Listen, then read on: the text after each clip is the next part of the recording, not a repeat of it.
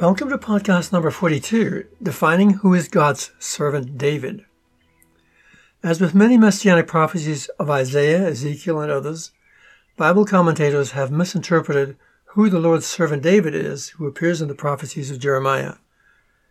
Although many claim it is Christ, even a cursory analysis of what these prophecies actually say show that it is not.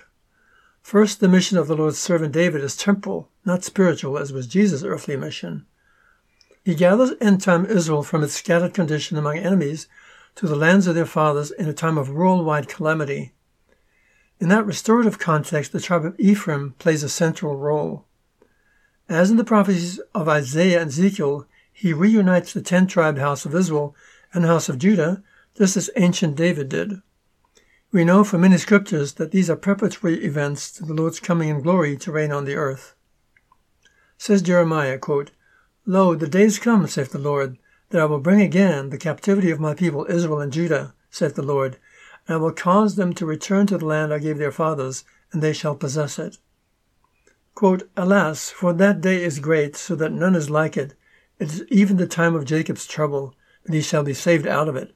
For it shall come to pass in that day, saith the Lord of hosts, that I will break his yoke from off thy neck, and I will burst thy bonds, and strangers shall no more serve themselves of him. But they shall serve the Lord their God, and David their king, whom I will raise up unto them." Quote, "Therefore fear thou not, my servant Jacob, saith the Lord God, neither be ye dismayed, O Israel, for lo, I will save thee from afar, and thy seed from the land of their captivity. And Jacob shall return, and shall be in rest, and be quiet, and none shall make him afraid." Quote, "The whirlwind of the Lord goeth forth with fury, a continual whirlwind. It shall fall with pain upon the head of the wicked. The fierce anger of the Lord shall not return until he have done it, until he have performed the intents of his heart. In the latter days ye shall consider it." Quote, "For there shall be a day that the watchmen upon Mount Ephraim shall cry, Arise ye, let us go up to Zion unto the Lord our God. For thus saith the Lord, Sing with gladness for Jacob, and shout among the chief of the nations. Publish ye, praise ye, and say, O Lord, save thy people, the remnant of Israel.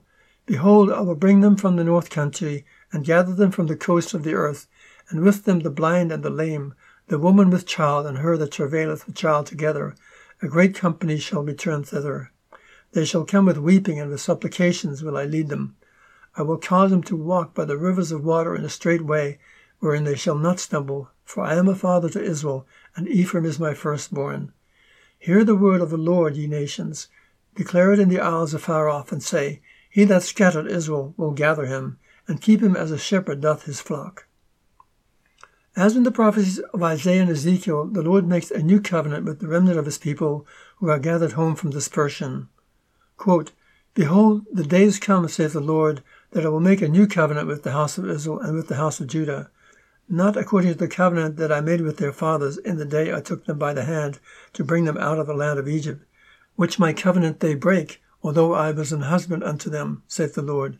But this shall be the covenant that I will make with the house of Israel.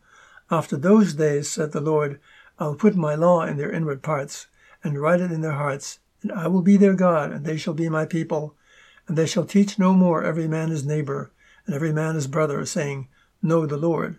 For they shall all know him, from the least of them to the greatest of them, saith the Lord, for I will forgive their iniquity, and I will remember their sin no more." Quote, "I will gather them out of all countries whither I have driven them in mine anger, and in my fury, and in great wrath, and I will bring them again unto this place, and I will cause them to dwell safely.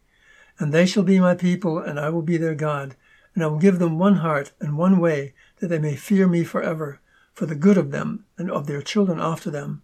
And I will make an everlasting covenant with them, that I will not turn away from them, to do them good, but I will put my fear in their hearts, that they shall not depart from me." Quote, "Behold, the days come, saith the Lord, that I will perform that good thing which I have promised unto the house of Israel, and to the house of Judah. In those days and at that time will I cause the branch of righteousness to grow up unto David, and he shall execute judgment and righteousness in the land. In those days Judah shall be saved, and Jerusalem shall dwell safely. And this is the name wherewith she shall be called. The Lord is our righteousness." A second witness of these events that we find elsewhere in the prophecies of Jeremiah shows the context in which the Lord raises up the latter-day David. Quote, Woe be to the shepherds that destroy and scatter the sheep of my pasture, saith the Lord. Therefore thus says the Lord God of Israel against the shepherds that feed my people. Ye have scattered my flock, and driven them away, and have not visited them. Behold, I will visit upon you the evil of your doings, saith the Lord. I will gather the remnant of my flock out of all countries whither I have driven them, and I will bring them again to their folds, and they shall be fruitful and increase. And I will set up shepherds over them which shall feed them, and they shall fear no more, nor be dismayed, neither shall they be lacking, saith the Lord.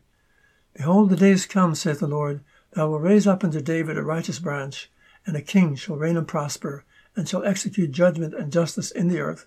In his days Judah shall be saved, and Israel shall dwell safely, and this is his name whereby he shall be called. The Lord is our righteousness.